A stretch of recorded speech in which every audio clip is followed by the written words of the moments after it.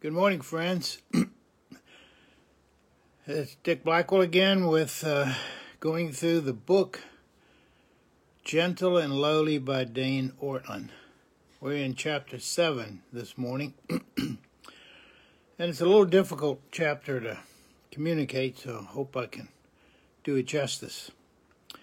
He takes the main theme from Hosea 11, verse 8, where the Lord says, "My heart recoils within me."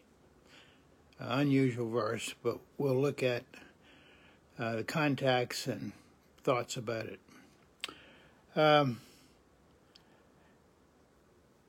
One of our problems as men and women, human beings, we don't really feel the true weight of our sin. We're on good terms with ourselves, Dane says. We always put up a good case for ourselves. There's only one way to know that we're sinners, and that is to have some dim, glimmering conception of God. And to be honest, the deeper we go in the Lord, the more clearly our sins are. In other words, we don't feel the weight of our sins because of sin. Martin Lloyd-Jones, a great preacher in England in the last century, suggests that we can see this only, our sin rather, we can only see it as we compare it with the beauty and holiness of God. More light, clearer the sin. In Romans 5:20 it says, "Where sin increased, grace abound the more. The guilt and shame of those in Christ is ever outstripped, though, by his grace." In all these chapters we've been speaking of God's grace and the way it's drawn out always to match abundantly the need for it. Let me say that again. I thought that was a great sentence. God's grace and the way it's drawn out matches abundantly the need for it. The grace of God comes to us no more and no less than in Jesus Christ. In the biblical gospel, we are not given a thing grace. We're given a person grace, Jesus. We're confronted with a viral aspect of who Jesus is, a biblical aspect that the Puritans love to reflect on. When we sin, the very heart of Christ is drawn out to us. So we would sin a lot, so his heart would be drawn. Of course not. If Christ is perfectly holy, must he not necessarily withdraw from sin? Now that's a good question. But he says we must bear in mind all crucial distinction between those not in Christ and those in Christ. For those who do not belong to him, sin evokes wrath. But to those who do belong to him, sin evokes holy longing, holy love, holy tenderness. He goes on to say that Christ takes part with you and is so far from being provoked against you as his anger is turned to your sin, not you.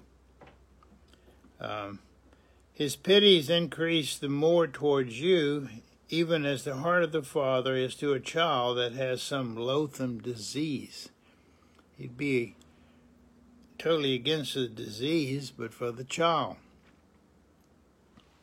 Now, all miseries, that is sin being the greatest, and while you look at such, Christ will look upon it as such also. He loving your persons and hating your sin. And you know, that's the way we do with our kids. They do things wrong. We still love them, but we hate what they did. If you are part of Christ's own body, your sin evoked his deepest heart, his compassion and pity. He is on your side. Remember that. He is on your side. He sides with you against your sin, not against you because of your sin. He hates sin, but he loves you.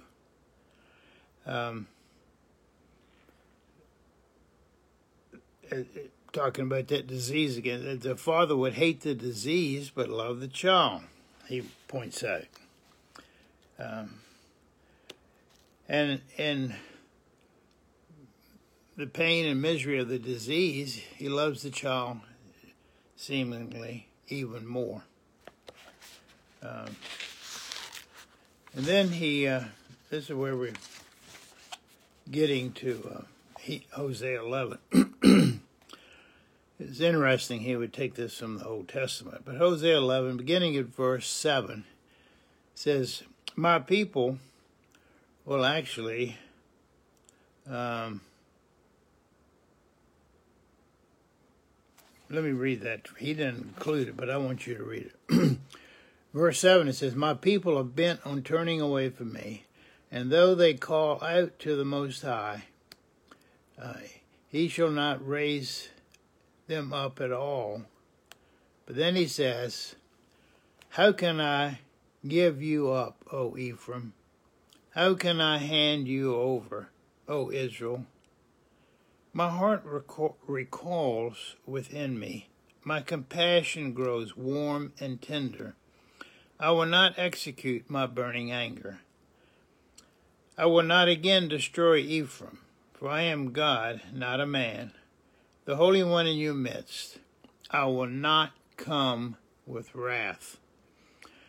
In previous verses, he said, you know, he did all these things, but they walked away from him.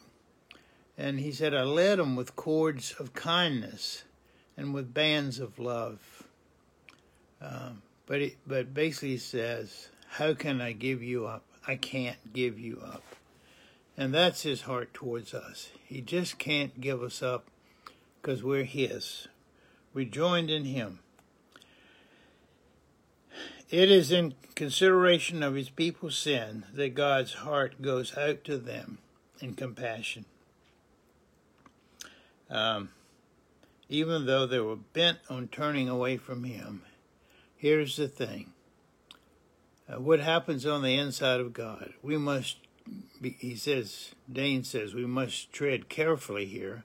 God is God and is not at the mercy of passing emotions in the way that we creatures are. But what does the text say? We are given a rare glimpse into the very center of who God is. And we see and feel the deeply affectional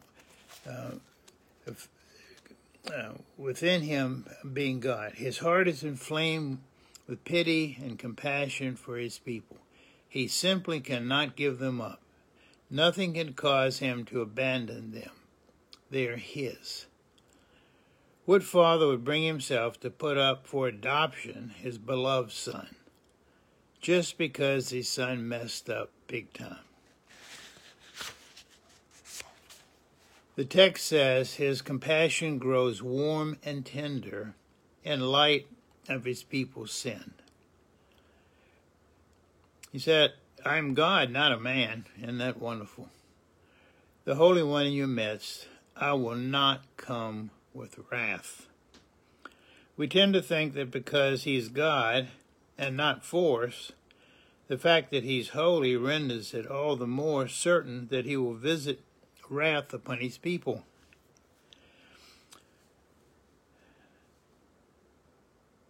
But the fact is, he's holy and renders all the more certain that he will not visit wrath on his own people. Once more, we're corrected. We're brought out from our natural ways of creating God in our own image. That is a real problem.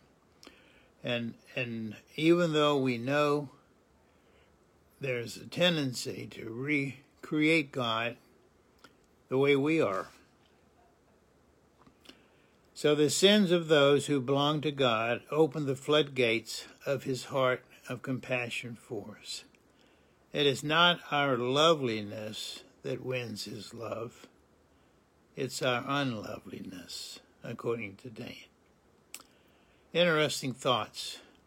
Ponder these today. He just can't give you up. Though you mess up, you sin, we don't wholeheartedly follow him. At times we do, but at times we just seem to drift away. But he won't let us go. He's on your side. He will always draw his love to you. God bless you. I'll see you tomorrow, Lord willing. Have a great day. Bye.